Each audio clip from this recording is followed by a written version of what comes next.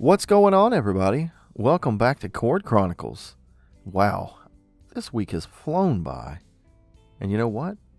It's been some pretty good albums this week. I'm just going to go ahead and say it right at the top of the program. What about you? What about you, Amy? Have you had a pretty good week? Spoilers, I'm saving mine for my reviews. But yeah, it hasn't been too bad. Yeah, other than the weather being just gross outside. I don't know where everyone else is at, but up here in beautiful South Bend, home of the Notre Dame Fighting Irish, I have to say that. Oh, everyone's obsessed up here. But what about you down in Central City, home of the Everly Brothers? Weather has been all over the place. Everly Brothers are dead, so I can't really say anything about them. We don't have one of their albums to review this week. But we have reviewed the Everly Brothers album, and we've been to their concert, so. But that's neither here nor there. Oh, yes. We are not here to talk about Everly Brothers. We're not here to talk about the weather. And you know what? We did have one death this week. It has been I guess I should say it's been a better week. But there was only one person that passed away this past week that I could find that was involved with music. I mean, of course, obviously, people pass away every day. So here I am bumping the microphone like I'm so unprofessional.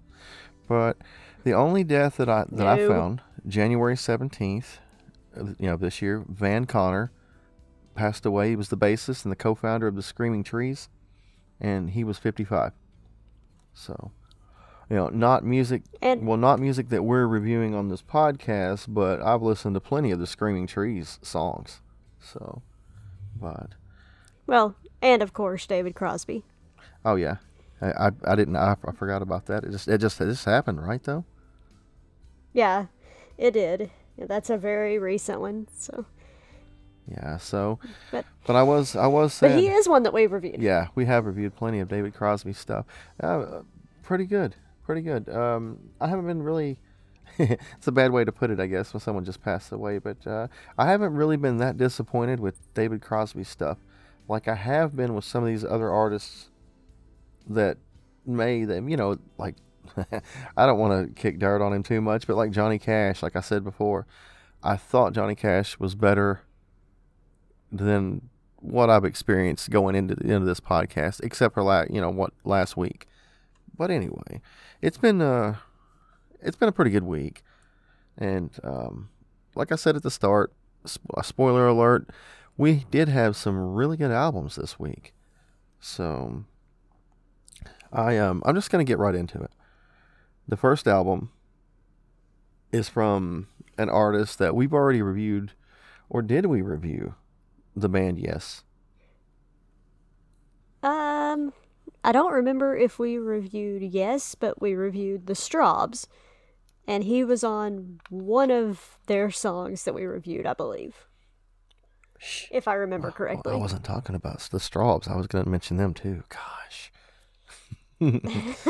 Well, hey, you shouldn't ask me questions if you don't want to know the answer. Well, the Strawbs actually was my first. My first solo album this year was the Strawbs, but I think Rick Wakeman was already gone from them by then. But yeah, Rick Wakeman, I've already said it, and he had his career with started with the Strawbs or Strawbs. We keep saying the Strawbs, but I believe it's just Strawbs. Strawbs. Yep, that's what I'm doing. I'm doing it on purpose because someone who shall remain nameless said you have more of a country accent in the southern. So I'm trying to say Strawbs and try to throw a little in for you, Gary. But hey, I can't help it. It's the Strawbs, okay? but yeah, I'm a big fan of the band Yes. I am a huge fan. Everyone that's listened to this podcast has heard how much I love prog. I love prog rock. I just like progressive because the time changes are interesting to me. And yes, at times, bands can get a little, I don't know how you would term it, wordy with their with their instruments. They can jam a little too much, maybe for little long-winded. Yeah, I mean, but they're just, it just means a lot of times that artist is really into it and they're having a good time. And so that for me, I can kind of put myself in the middle of that and experience it as well. So that's why I like prog a lot of times. I can just lose myself in the music. And I understand some people have problems with music that doesn't have lyrics. So yeah, that's why a lot of people don't like classical as much, or jazz, or instrumental type of things. I don't have that problem. Maybe a little bit with jazz at times, but that's not even an issue this week as far as jazz goes. But Rick Wakeman was the keyboardist for Yes, and he doesn't sing. I'm just going to go ahead and say that. That's why I talked about lyrics from the start. This first album, Rick Wakeman, The Six Wives of Henry VIII. It was released, January the 23rd of 1973. Yes. And like I said, he doesn't sing. Rick Wakeman was frustrated because while touring with Yes, and if I'm not mistaken, the band Strawbs as well, he had some melodies that he had just saved because he wanted to put lyrics on it, but it just didn't feel right with those bands. But everything on here sounds like basically another Yes album without lyrics at times. I would say at times, this is high praise because you know how much I like this band. I would say Rick Wakeman's keyboard and piano skills are equaling that of Keith Emerson on this album. It's just really nice the way he the way he tickles the keys. He has really agile hands. He can just flow across. And from what I can tell, this album really spawned the way for progressive, obviously, because Rick Wakeman, yes, they're used to the progressive thing. But the synthesizer and the keyboard as a main instrument in a progressive way like this. That's just from what I read. Whether that's true or not, I haven't heard a whole lot other than, say Emerson, Lake and Palmer, some of their things when they don't have lyrics in them. At times, I can say maybe that, but it does evoke it for me. It evoked feelings of that. And the title, "The Six Wives of Henry VIII." Well, I think Rick Wakeman was reading a book or two. I can't remember the name of that book. I saw it, but I don't remember. But it was talking about the different wives of Henry VIII and, the events around their life and at times death. Because Henry VIII, not exactly the greatest of individuals. We'll just leave it at that. I don't want to get political, and I don't know history as well as you do because I'm not a history major. And I fell asleep in history most of the time. I like music history, but I don't like European history. And I especially don't really care for, U.S. history. It's just that never really stuck with me, other than music history, which is why we're here. But well, let's just say he killed a couple of wives. He created an entirely new church so he could get a divorce from his wives. He was an interesting guy, Henry VIII. And there originally actually was a track for Henry included, but it wouldn't fit on the album for time constraints. So he had to cut that out. And I don't know if that's available. I haven't even looked yet. I haven't found it anywhere, but I did read that Henry does have his own track. So I haven't found that yet. I haven't went and looked, but if it's anything like most of these songs, I'm not really going to pick out like the songs individually so much. I will say this, from what I can tell, they're not in order from the wives. Like the first wife would be the first song, all the way to the sixth wife. It's not like that because I did at least look for that just to see, and that's not the case. Now, I will point out, I think probably my favorite song on this album was Anne Boleyn. Was the title, like the track, like dedicated to Anne Boleyn. That thing jams. There's one part in the middle of it where he has, I guess it's synthesizer, but I don't know. It's just a jam right in the middle of it, and it just goes. And it's a little bit like there are points on this album it'll be like really beautiful piano. It's probably keyboard. It might be keyboard, but it's just really pretty. And then he'll burst in with a crazy synthesizer. There's a Moog synthesizer. I think he used like two or three different synthesizers and an organ, a church organ, I believe, for part of this. And there are background singers. I don't have any notes in front of me right now. I just thought I would speak about this album from my heart because I don't know enough about the history to even pretend. I know I know there are some dark like things that Henry VIII did do, but I'm trying not to focus. I want to just focus more on the music itself. And really, this was beautiful at times, and I like how interesting how like when he would burst in with the different synthesizer sounds, and it was just enough to be interesting. And really, there's not really a track I felt that was weak. I don't know how to really term it like that because they're all interesting. It's just a really interesting lesson. Listen, I highly recommend everyone at least check this out once, even if music without lyrics just really isn't your thing. Because I don't know, I just feel like it some of these things will catch, just like the melodies will catch in your mind and your maybe your heart. It may I don't know, but I really did like it, and I'm just gonna quit gushing about it. I'm a big Rick Wakeman fan so far. I'm anxious to see what else he comes up with. And the funny thing, when you go to Spotify, Rick Wakeman has a Christmas album, and that's about what you find. That's every like the top 5 songs for Rick Wakeman are all Christmas songs. So I don't know how I feel about that. And they came out later, so I don't know if that's good or bad for us. But this album I felt was a definite hit. I'm not going to give my star rating yet. I'm going to turn it over to you. Maybe you can throw a little bit in history wise. I don't know how each song like would pertain to this particular this particular lady. So I really don't know how that factored in, but I liked it. I'll just say that. But I'm going to turn it over to you and see what you thought about it. First of all, I will say, I'm one of those people that you were talking about. I do sometimes struggle without lyrics because I am so vocally oriented. But I do like instrumental stuff sometimes too. I don't let that entirely affect my enjoyment. We did have a lot of instrumental stuff this week though, so strap in, guys. If you are like me, it might be a little bit of a rough week, but it's not that bad, I promise. I've already listened to all of it. So, I could tell that this was a Yes artist when I was listening to it. I mean, I knew who Rick Wakeman was, and I like Yes. I do sometimes struggle with some prog rock, but Yes is really good at prog rock. I like Yes.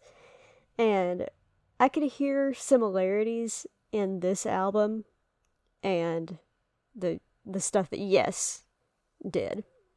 So I could definitely, I guess I hear his influence on Yes, I guess is the proper way to say that, since this is his album. But it did have some of the other members of Yes, working with him on this. I did notice that. As for the history, I don't really know what possessed him to name these tracks after the wives of Henry VIII either. Like, I understand he was interested in them, but I'm not sure exactly what about the music is supposed to evoke Anne Boleyn or Catherine Howard or whatever, except for one of them, Jane Seymour. That song was a little creepy sounding. It kind of had that haunted house organ sound. She died naturally, so I can kind of see that. She's the only one that didn't survive Henry VIII and that he didn't kill. He divorced 2 wives. He beheaded one. He executed one. Jane Seymour just died, and then his last wife actually, she lived. She outlived him. You know why he wanted to try to divorce his wives? What the main reason? Because he wanted a son. He couldn't consummate the marriage, and he blamed the fact that he couldn't perform, that his wife must not be attractive. That's what it was. Yeah. He blamed it on them. What an idiot! Sorry. That's all. I thought I thought that was pretty funny. I actually, when I was reading about the, the different wives of Henry VIII, when I did my little bit of cursory historical study, it's always like that, right? Yeah. Disgruntled little man. He he beheaded Anne Boleyn because after she got pregnant, when she gave birth, it was a girl and not a boy, and may not have been Henry's, but that's another topic altogether. We'll not even talk about that. It wasn't the boy that he wanted, so she died. Anyway, back to the music. Like I said, Jane Seymour had a little bit of that organ noise like you would hear in a horror movie from like the 60s or whatever, or modern days. Some of them have that. Catherine Howard is the only other song I wrote down something specific about. It reminded me of something else, just one specific part of the synthesizer in that song. It took me a while to figure out what it was making me think of, and then I finally figured it out. Has absolutely nothing to do with England or Henry VIII. It reminded me of the Rockford Files theme. So, I don't know what that has to do with Catherine Howard, but whatever. I really don't have a whole lot else to say about the album. It wasn't bad. I didn't like it quite as much as you. I didn't dislike it, but it wasn't quite strong enough to hold my entire focus, so it kind of was the background music for me.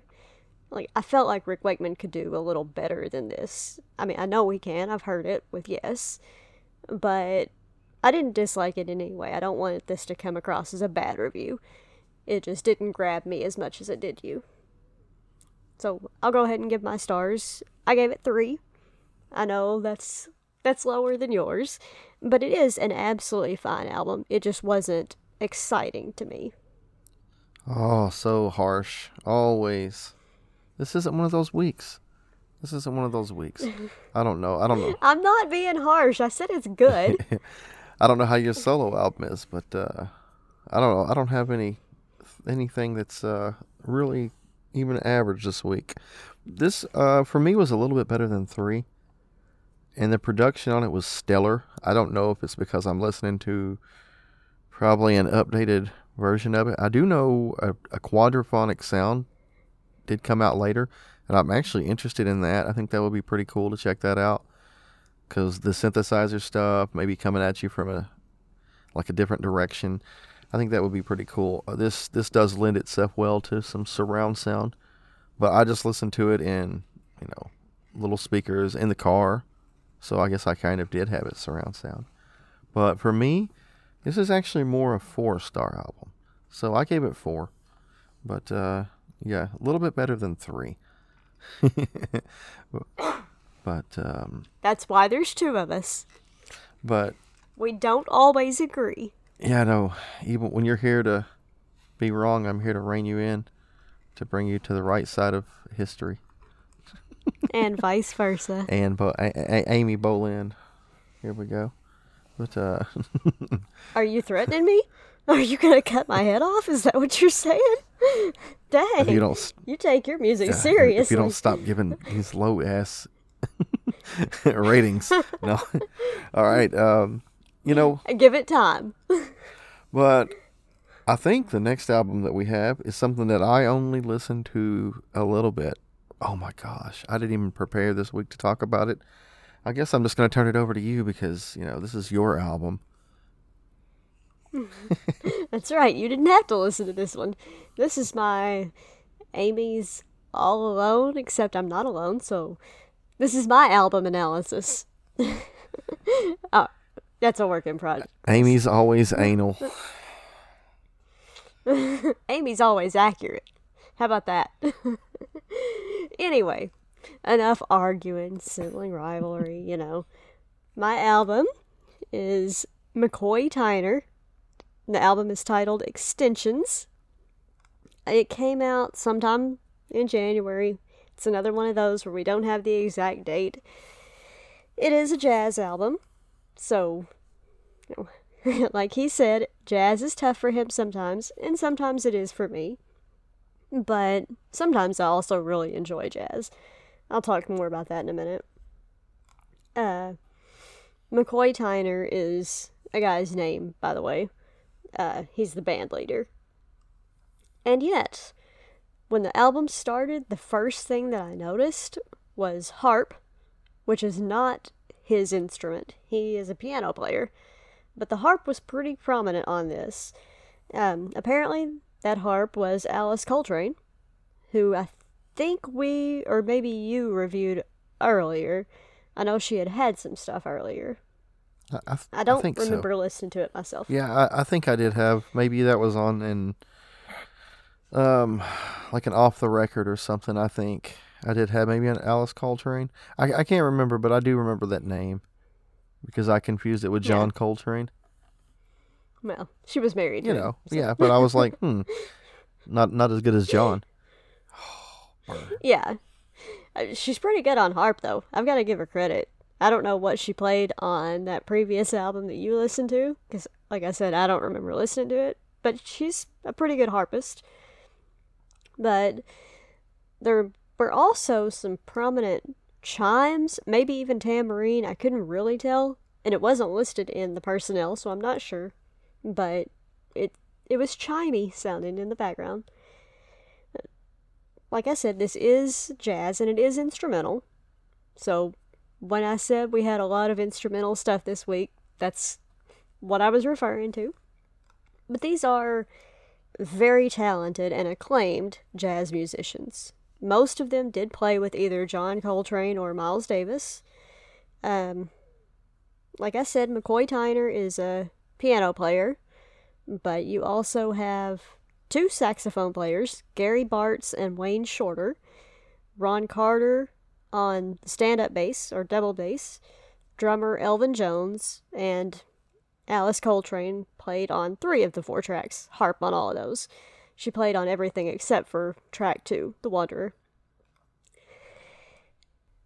It sounded like... Okay, this may sound funny. It may sound a little weird. Won't be the first time I've been called weird. After all, I take after my brother. You are pretty weird. Like I said, I take after you. It's okay. I revel in my weirdness. It's okay. But this kind of music reminds me of stories of children growing up in the city in the 70s and 80s. Like, not really even TV or movies. It reminds me of written stories. Like stuff that would have been in our school English and reading textbooks. I can't explain it, except it just made me think of some of those stories we read. It really evokes that time and place to me, the same way that some of those stories did. Stories that were sort of biographical and were set while the author was growing up in, say, New York in the 70s or the early 80s. It's almost a sort of nostalgia type of feeling for me, which is extra weird because I have never been a child in a city. I've never lived in a city at all, yet, not in this lifetime anyway. But I seem to have some sort of spiritual, soul-deep connection to that kind of life. Anyway, that's a little bit of a tangent, but what I'm really trying to say is I did connect to this music, even if it was in an odd, not really obvious way. So that was really nice about it. Now, for the not so great part, the tracks are long. There's only 4 of them. So you have a couple of 12 to 13 minute songs, a couple of 7 to 8 minute songs, and that's it. There's 4 songs, 2 per side. So long instrumental tracks. And additionally, they sounded very similar to me. At least the first two. Like I said, they are instrumental, and I know that's part of the reason because I am so vocal oriented. But like I said with Rick Wakeman, I don't dislike instrumental stuff in general. And I'm not saying I dislike these. It just felt like one very, very, very long track. And it was a little bit hard to keep my focus for 20 minutes of side A since it didn't change all that much. So that was a little bit of a negative. I'm not going to go into too much depth about the individual songs.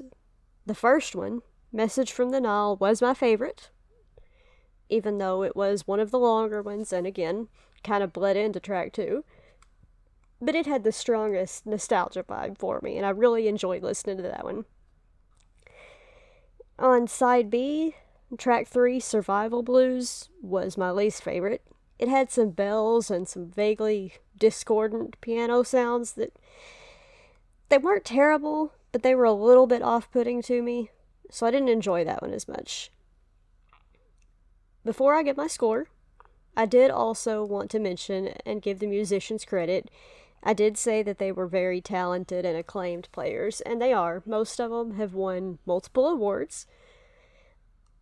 Almost all of them, except for Alice Coltrane and Gary Bartz, have been honored as Jazz Masters by the National Endowment for the Arts.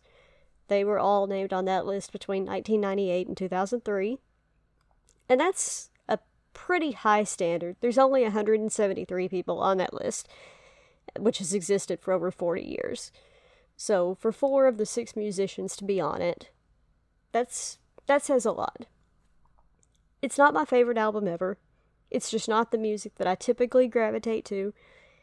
I am a vocally oriented person, and while I do really enjoy some jazz, I typically get more into, like, Dizzy Gillespie and Louis Armstrong, those kind of styles. Maybe some Thelonious Monk every now and then.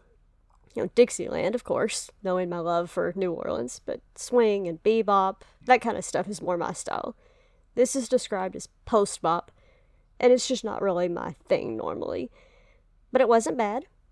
In fact, I would say it was mostly good, except for the couple of issues that I've already mentioned. So I actually gave this one 3.5 stars. Yeah, that's right. It scored higher than Rick Wakeman. Sorry. I didn't feel like it quite met the 4-star threshold, but it was pretty good. Especially if you're a big fan of jazz, then I would really recommend you check this one out. If you're not sure how you feel about jazz, or you're not that familiar with it, I would still say give this one a try. Just maybe don't plan to sit down and listen to all of it at once, especially if you don't like long tracks. Or maybe try it as background music or something, if you're not sure you want to fully commit. But I do recommend it for most people. Unless you just really hate all jazz, of course. But otherwise, it's worth a listen. Oh my God, talk about long-winded. Oh, shut up. You're going to talk even longer about yours, probably. Oh, that's what I meant. I meant coming up, I'm getting ready to talk about an amazing album. But, no, I did. I listened to a little bit of that McCoy Tyner.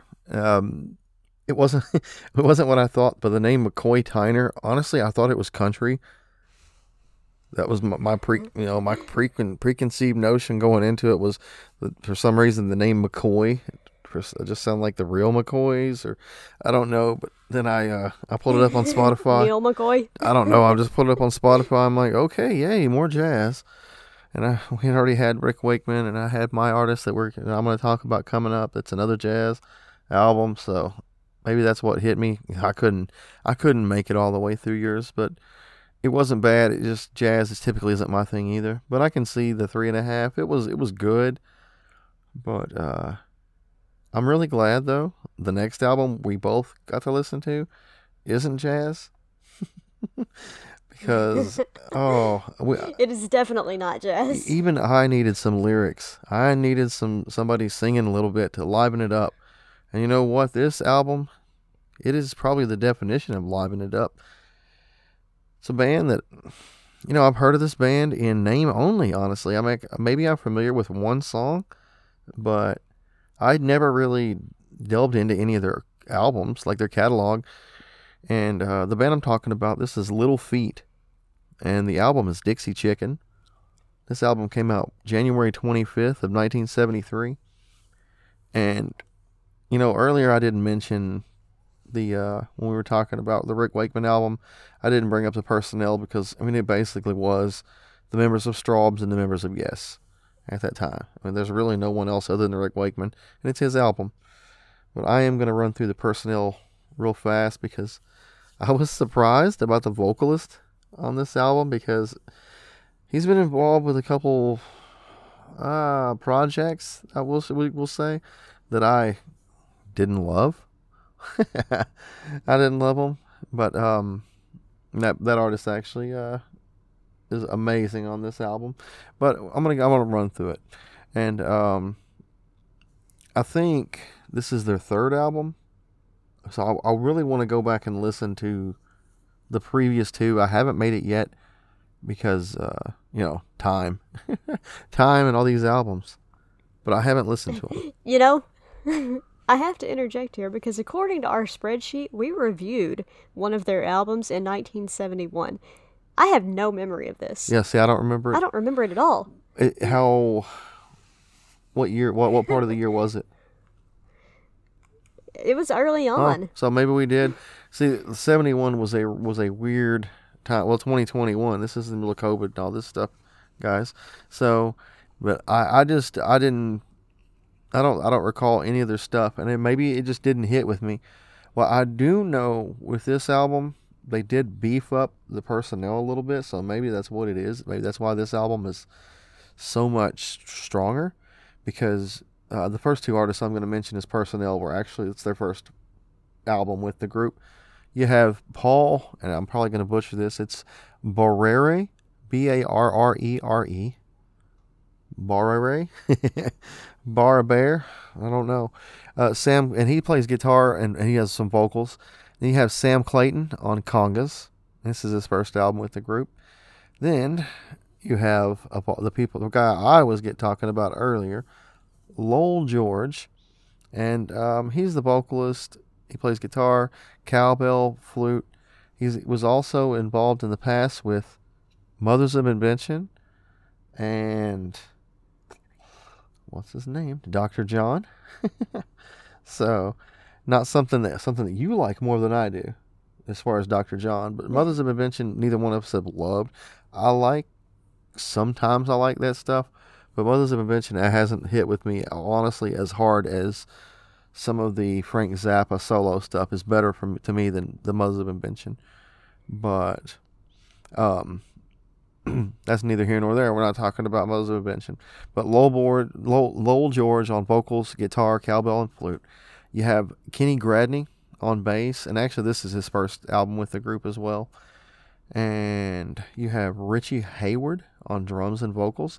I guess everybody has a hand in vocals. I didn't really realize it listening to this. Everyone does seem to be doing backing vocals though. But you also have Bill Payne on keyboard, synthesizers, and vocals. And I remember Bill Payne because when we were first, he's involved with something else because he does Barrel House. I said something else that we reviewed, because he isn't a pianist, but it's been a long day. He's a pianist that has like a really strong Barrel House blues style. And I had to go, when I started reading what Barrel House is, and I had to, I don't want to even get into it here, but I had to find out what Barrel House blues was. And it's that bar house, like you'll hear it down, like a lot of your Dixie, your Southern rock, your bar bands, if they have a pianist in their group. It's similar to that. It's good. It's what it is. It's just rocking piano. It gets you up and dancing and stuff like that. To get everyone in a good mood to drink. That's really what it is. But this album is great. Just right off the top, I'm going to say it. I'm sure this one probably hit with you pretty strongly because you are a fan of all things like, Louisiana stuff. And I think this is departure. Maybe this is why we didn't like that Little Feat album from '71, because with this album, I think they're going more toward this Southern rock Dixie style, because these guys really aren't from the South, right? From what I can tell, they're more from California, and we usually don't like that. Like I know I don't. I hate when it's like a country album with someone from California trying to manufacture twang. I think we've mentioned that before, but Maybe a time or two. yeah, that's like the biggest complaint I think we've had, honestly, about some of the country is, oh my gosh. I'm not going to go through the additional personnel on this album. I mean, you may have like backing vocals. There's a lot of people, but the Wikipedia page has a huge list of people. I will say Bonnie Raitt is on backing vocals. I thought that was pretty cool. But other than that, I mean, they're all good artists. It's just not, I don't want to like make everyone sit here when you can go and just check it out if you want to. But I can't remember if we've even said who it is yet. yeah, Little Feat. Okay. Yeah, we talked about it. It's Dixie Chicken. The title track was a single, Dixie Chicken, and I think the B side to it was Lafayette Railroad, which is the last song on side 2. It's just an instrumental, not a strong choice for the side 2, because there are definitely better songs on this album. There is a cover, I think at least one. It's a Alan Toussaint song, and that's On Your Way Down.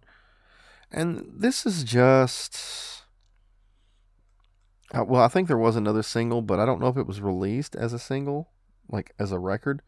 And it's Fat Man in the Bathtub, and that one's just on the record, on the radio. And I think I had heard that one before.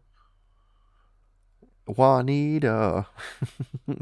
But I think I was already familiar. That one did sound familiar to me, like maybe I'd heard it before. Or maybe it's just similar to the songs in that style. But I liked it quite a bit. There's really not a song on this album that I thought was weak. I actually enjoyed it tremendously. But I'm not going to give my star rating.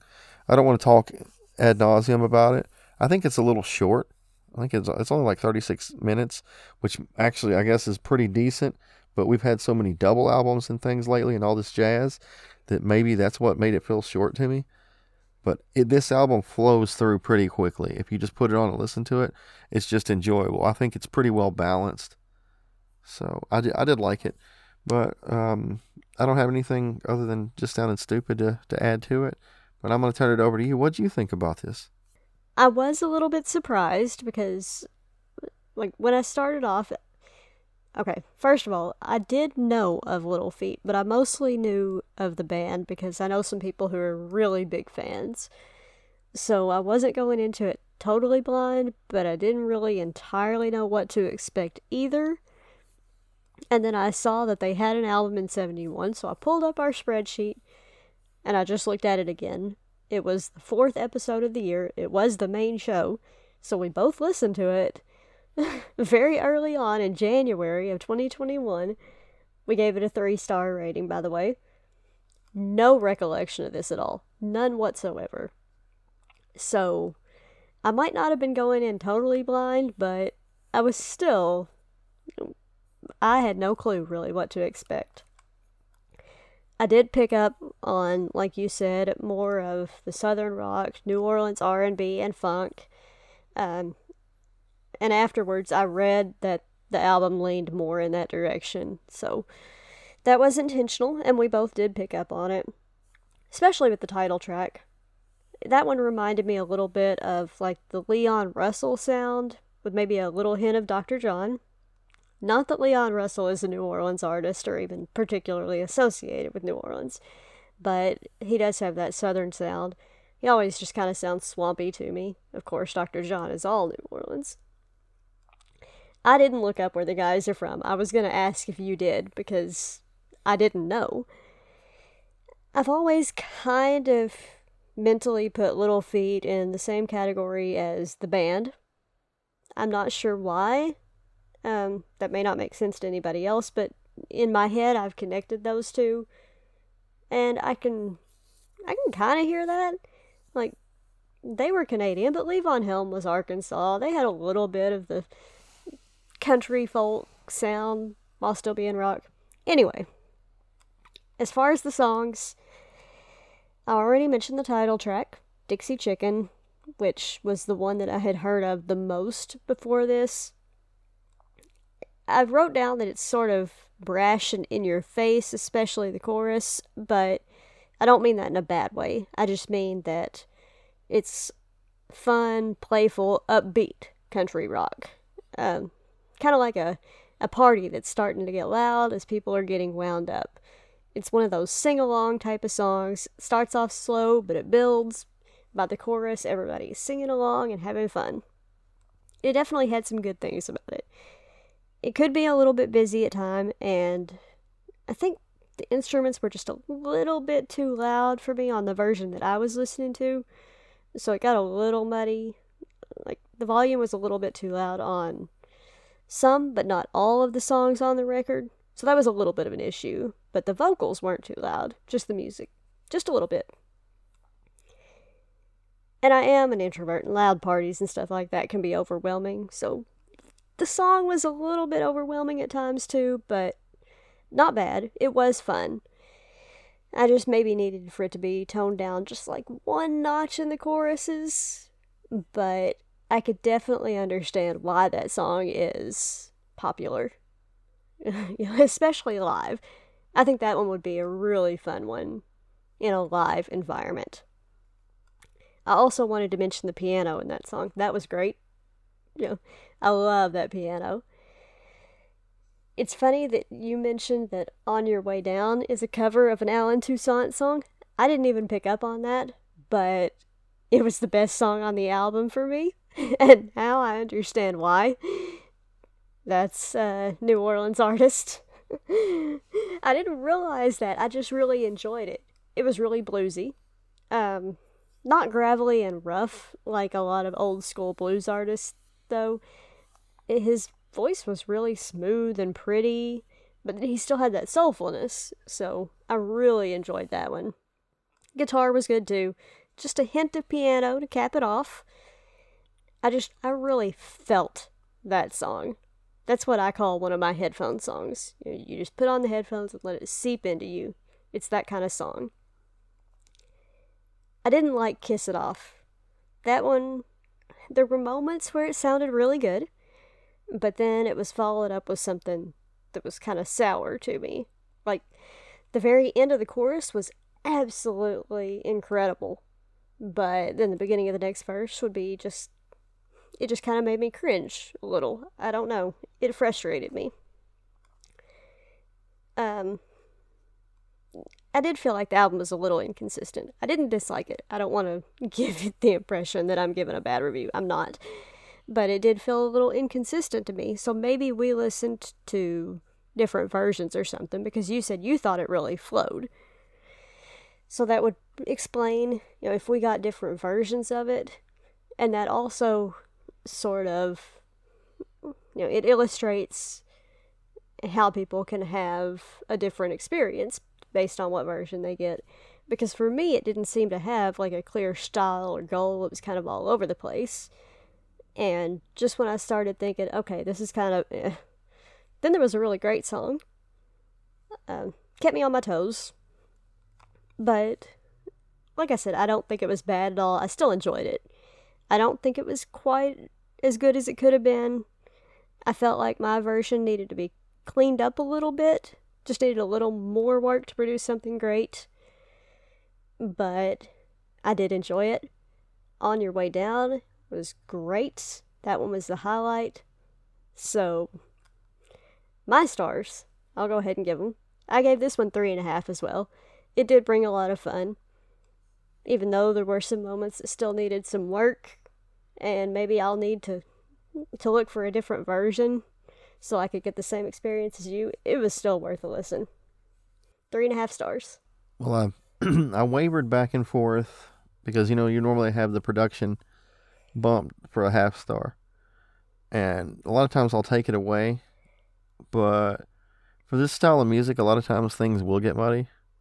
I treated this album as if I was just at a bar and Little Feat was performing, maybe like a small venue, and Little Feat's just performing for everyone.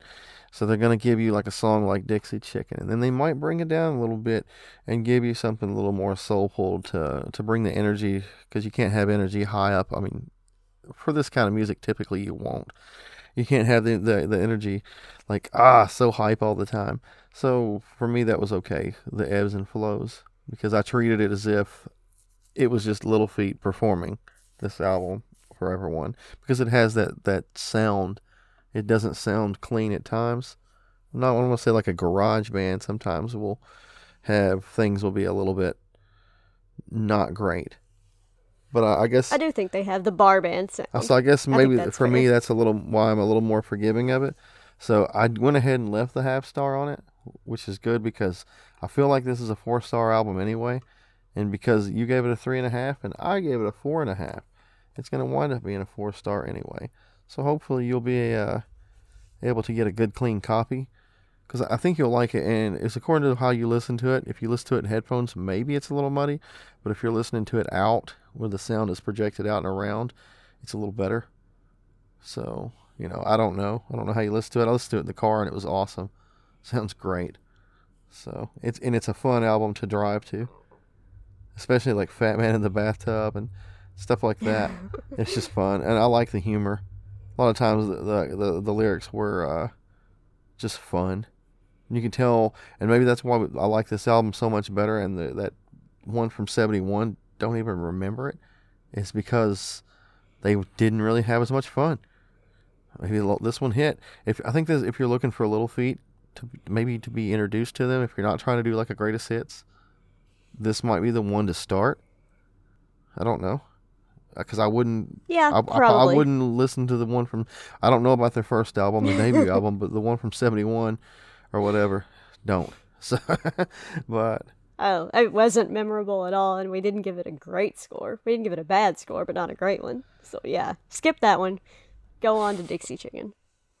and all right, well, I don't think you listened to the next album that we're getting ready to talk about, because I'm getting ready to talk about it, because I get to be long-winded.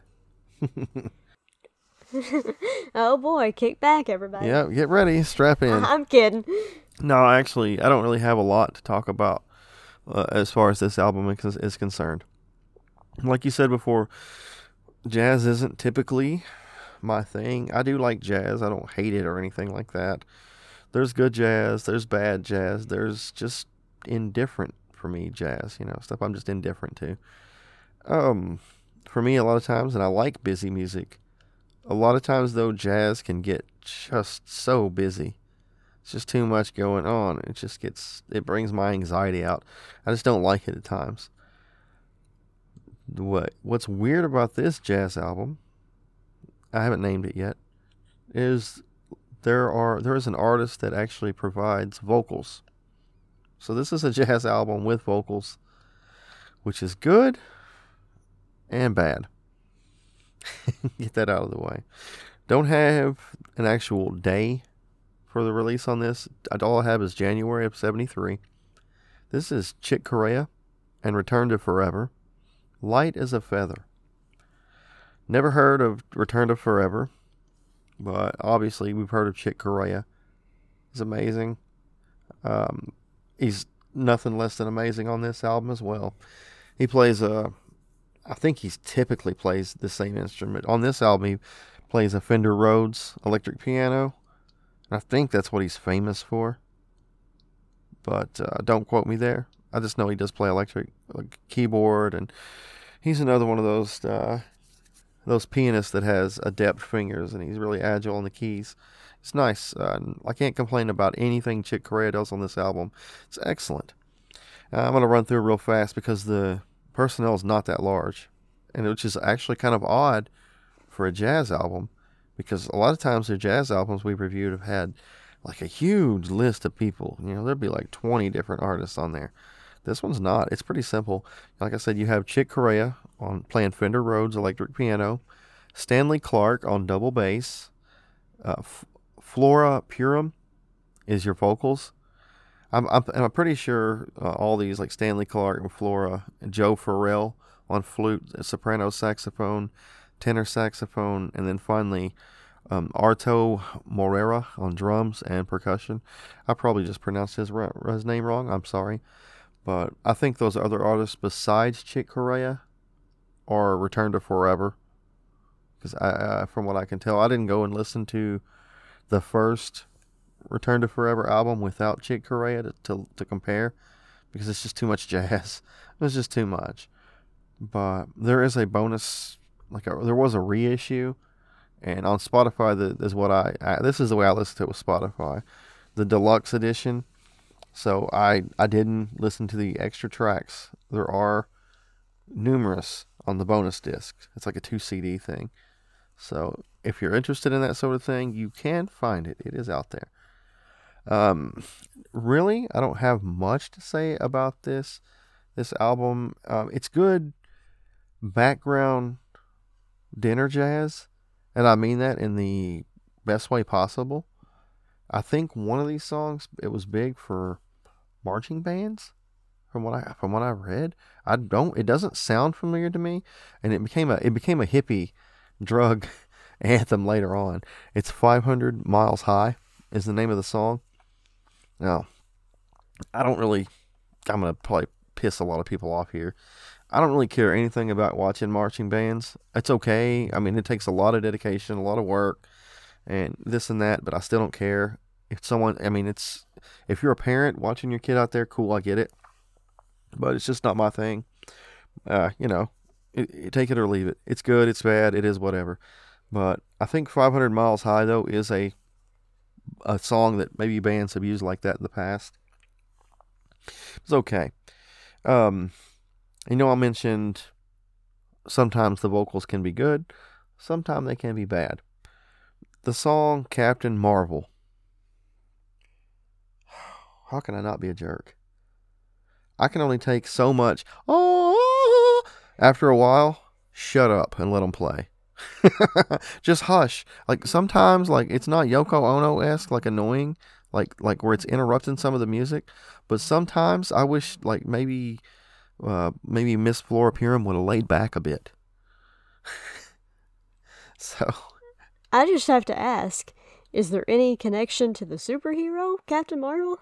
It's about as connected as Henry the 6 wives of Henry VIII is to Rick Wakeman. From what I could tell, I don't know. I don't really like Captain Marvel either, so it never was a superhero that really stood out to me.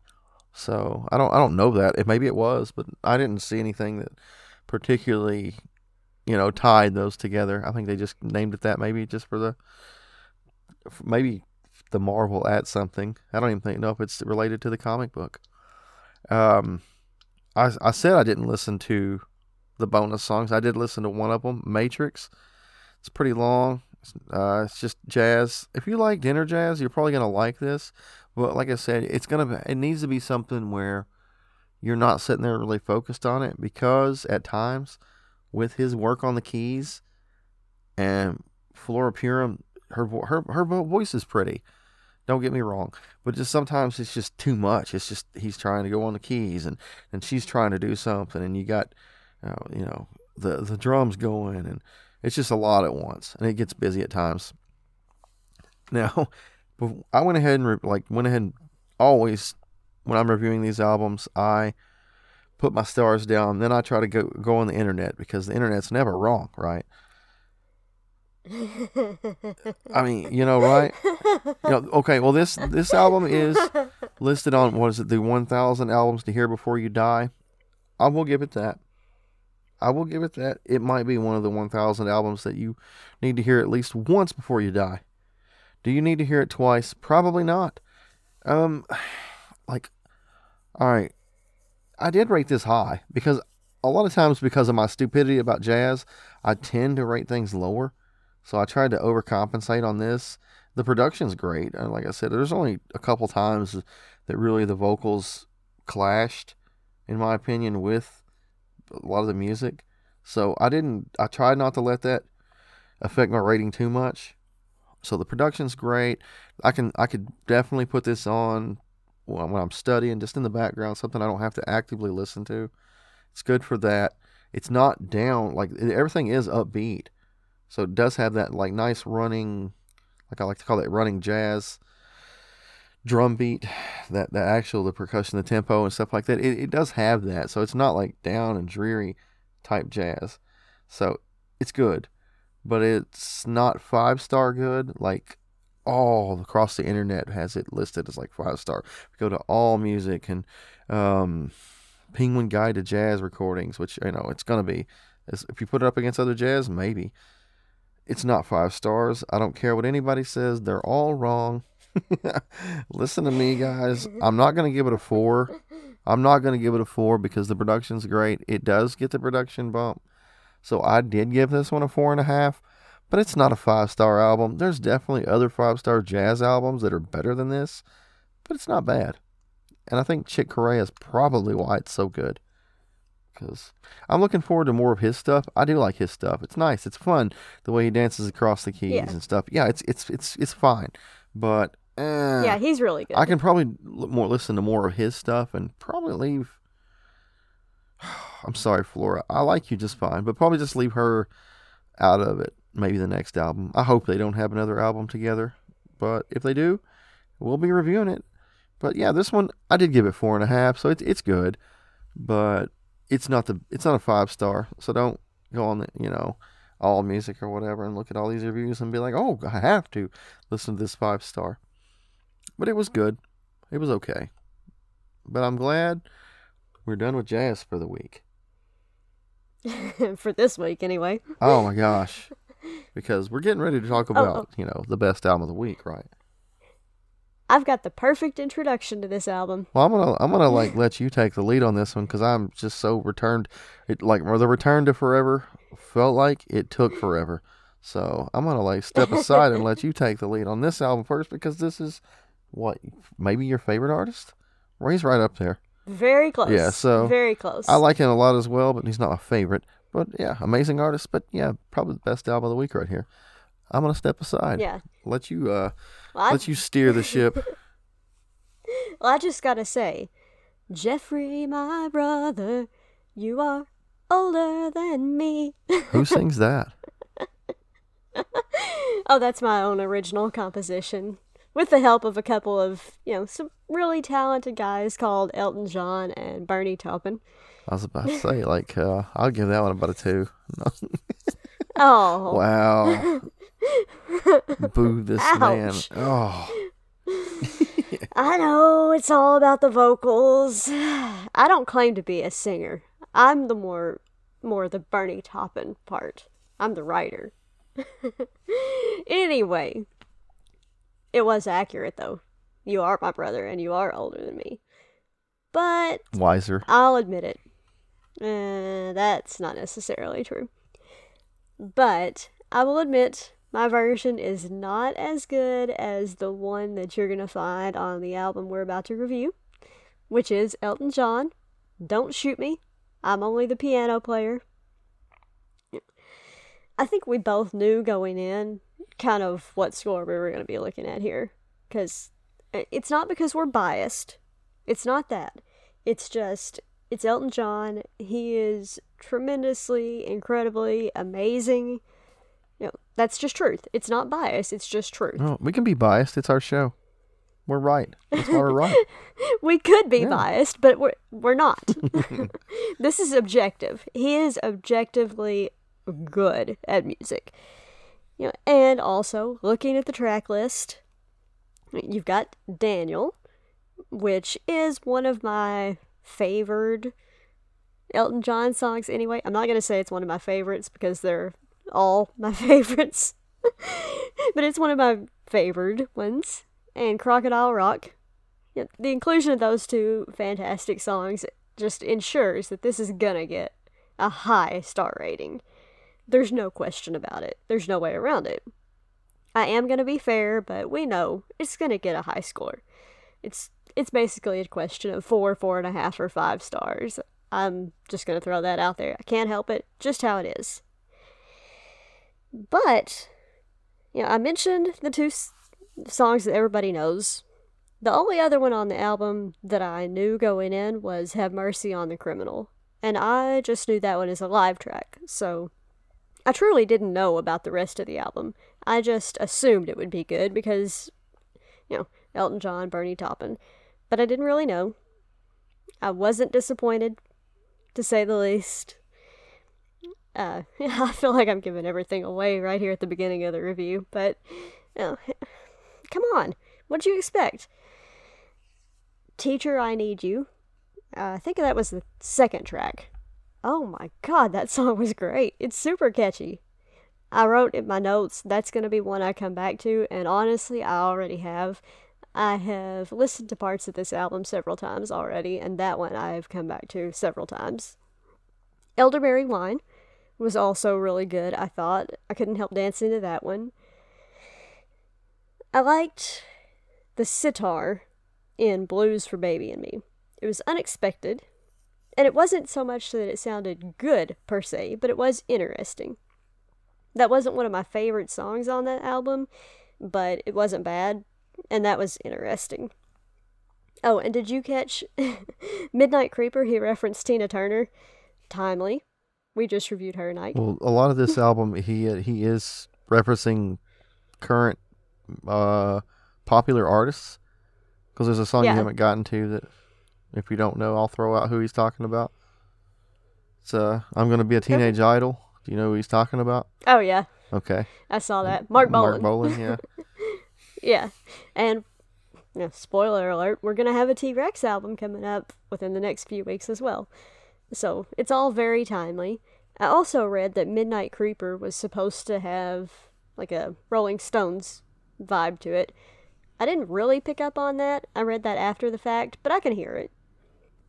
But that one was another really catchy song.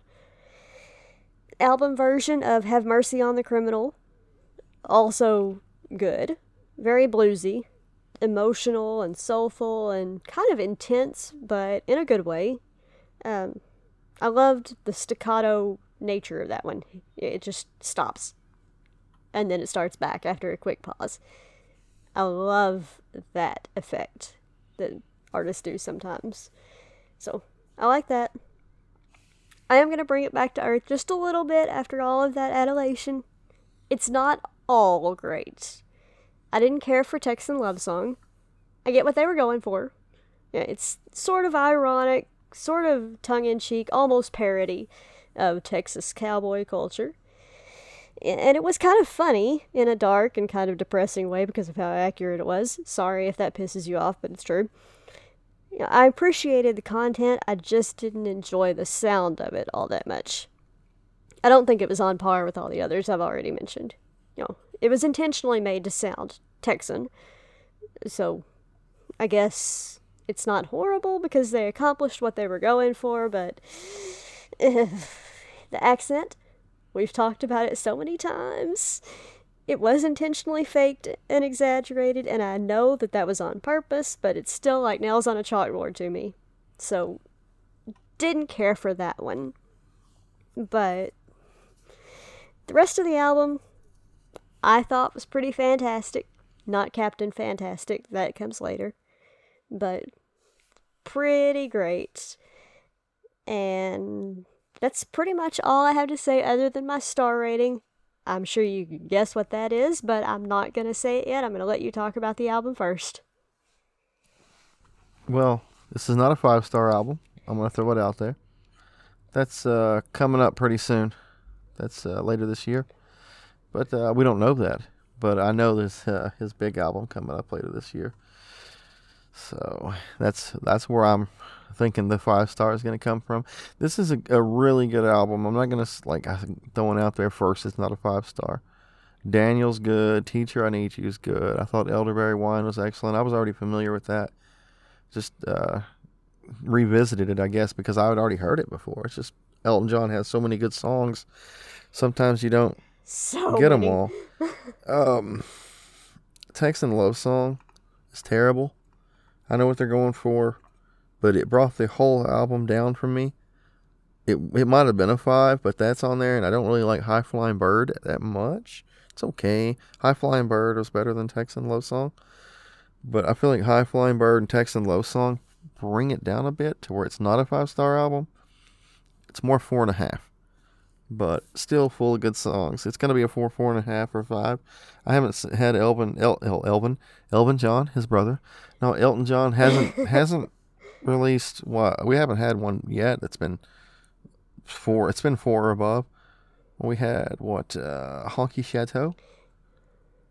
Well, we didn't talk about that one. That was 72. We didn't talk about it, but I think that's the album before this, and it's equally good, but in a different way. This album is back, more Honky Cat. Well, this album is more the poppy. He's going more toward that sound. Well, I guess he and Bernie Taupin are trying to go more toward that for hits. For the better. Call him a sellout. I think people actually did have problems at times. And a lot of times people get mad because this is it's more an homage, but he is being tongue-in-cheek at times.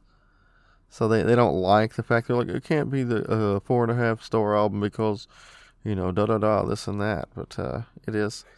Because he's so woke and liberal. Yeah. So I think Crocodile Rock also was supposed to be like Bobby V, like 50s style rock. And then High Flying Bird was supposed to be like Van Morrison. Which, yeah, I think that's probably why you didn't like it. Probably so. But yeah, for me, yeah, I did. I liked it tremendously, but I'm anxious for Goodbye Yellow Brick Road. But yeah, for me, I gave it 4.5. The production's great. This is Elton John. I mean, he can do very little wrong. So, but yeah, I gave it 4.5. What did you give it? Well, first, I forgot to mention the album title came from an interaction he had with Groucho Marx at a party that they were at. That was just a joke between the two of them. Don't shoot me, I'm just the guitar... Or, I always want to say just the guitar player. Don't shoot me, I'm only the piano player. Now, second, you're wrong. It is a 5-star album. For me. I truly enjoyed it, except for that one song. I didn't mind High Flying Bird. So for me, it was 9 hits and one that was so-so. So I have to give it the highest rating available. It was a great album. I recommend it to everybody. I can't wait for Goodbye Yellow Brick Road. But in the meantime, this was yet another 5-star album from Elton John for me. Can't be nine hits and one bad one and still be perfect 5 stars. If it's got one bad one, you have to bring it down a bit. We only go in half stars, and it is better than 4.5. It would be like 4.9, okay? I should have given it a 4. No. That would have been a lie. I should have given it a 4. It deserves a 4.5. Right, because 5. Goodbye Yellow Brick Road might be a 5, but this one's not for me. But we'll see. It's all right. You can be wrong. Hey, you can be biased. You see? I could, she said at the start. But not. She said at the start she was biased about Elton John. You see it coming through. She gave everybody else. Actually, Rick Wakeman. I said it's Rick Wakeman a 3. I said it's not biased. Rick Wakeman a 3, but everybody else, like Elton's gonna get a 5 automatically because it's Elton John. No, he didn't automatically get a 5. No, he got a 5 after I listened to it. But I think this was, other than it being so jazz heavy, I'd say probably this is one of our stronger weeks so far. Maybe a bit stronger than last week. I don't know. Probably maybe right on par. I would say we haven't really had anything that's just been astoundingly bad. Even when we've had artists that we in the past may have disappointed us so far, like that being like Johnny Cash and Yoko Ono and artists like that. So far, it's been a pretty smooth ride. Next week's not going to be like that. I can tell you right now. I'm going to go ahead and be Debbie Downer because my solo album next week is from Judy Collins. We've already talked about Judy Collins. I do remember, I can't remember Little Feat, but I remember Judy Collins. But next week, I'm going to be reviewing Judy Collins, True Stories and Other Dreams. You're going to be reviewing an artist I'm not familiar with at all. That's Ellen McElwain, and that's We the People. Is she just talking about the Constitution? I have no idea yet. So. I'm hoping it's like Schoolhouse Rock. Yeah, that might be pretty good. That's what I'm hoping for. So hopefully, I doubt it, but we'll see. Hopefully it's not jazz, but we'll see. And then we will both be talking about Bob Seger back in 72. I think next week is we don't have days for the albums. So anything we're talking about next week is just going to be January of 73. But it's the last week of January rolling into February. So excited for all the stuff coming up too. But like I said, we're going to be talking about Bob Seger back in 72. Love Bob Seger. Come on. I don't think I've ever listened to this album back in 72. Most of my Bob Seger stuff is probably going to be, I listen to greatest hits. And then I think there's one other album maybe that I've listened to, but I don't know. But Bob Seger's always been someone that I enjoy putting on. Old time rock and roll, come on. But among other things, But excited for that one. I'm also interested because we have Al Kooper, Naked Songs. Now Al Kooper's from, I believe, Blood, Sweat, and Tears. And I can't remember. Other projects as well. But I think this is going to be his first solo album away from Blood, Sweat, and Tears. I may be wrong on that. You can let me know. We have our Instagram, Chord Chronicles. They say Jeff is an idiot. I think I reviewed one of his in either 70 or 71, and I think I liked it. So yeah, we'll find out. So I think this is the first one that both of us will have listened to.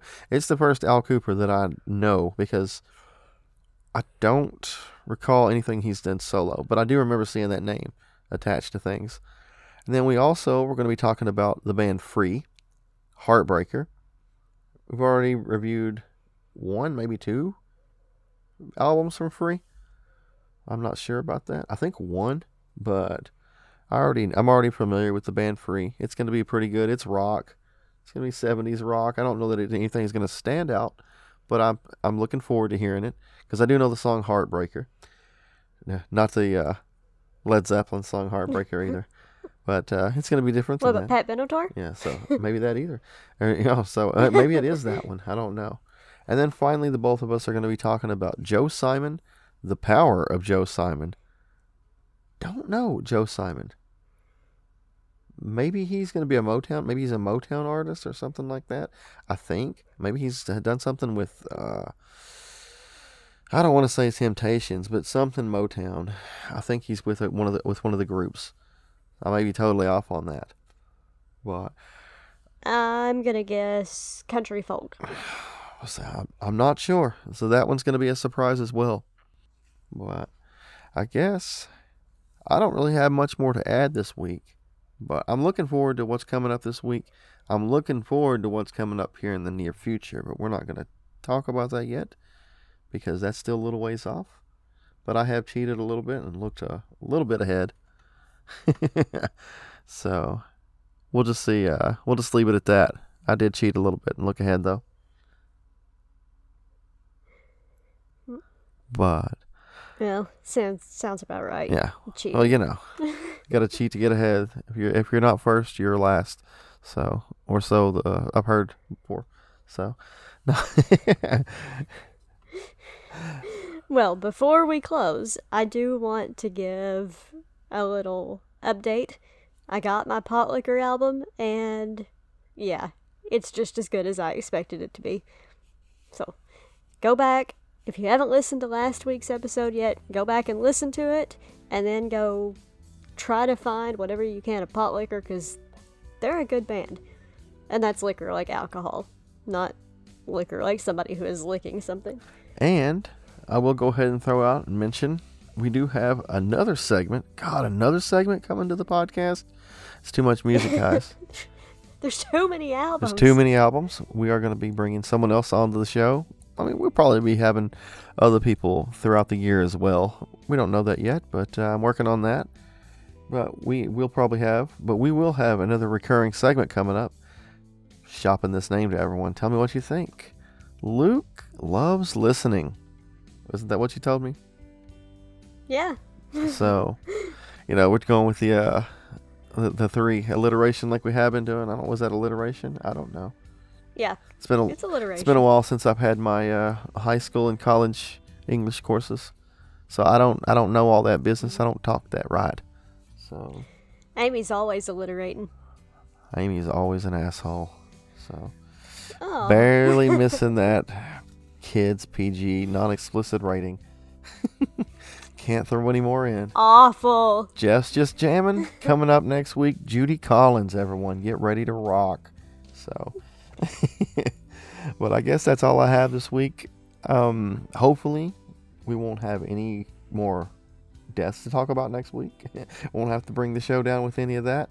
And I hope everyone out there remains safe as well and listens to all this great music. And do you have anything to add as well? No, that's all I had.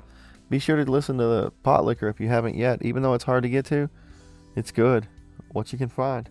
So, but, and all these albums we talked about this week, and try to listen ahead. Beat us to it. Maybe you can release a podcast, like I said last week. Maybe you can keep us from listening to some of this jazz. If you want to be a part of the podcast and be our jazz correspondent, let me know at Chord Chronicles on Instagram. We still have to listen to it because, like I said, I'm going to listen to all of it. But I'm going to close this week with I hope everyone has a nice, happy, healthy, safe week. Listen to all these great musics because all these great musics. Listen to me. All this great music because you can tell I'm exhausted. It's been a long week. The music doesn't stop. It keeps going and going and going and going. And evidently, so do we. Have a good week, guys.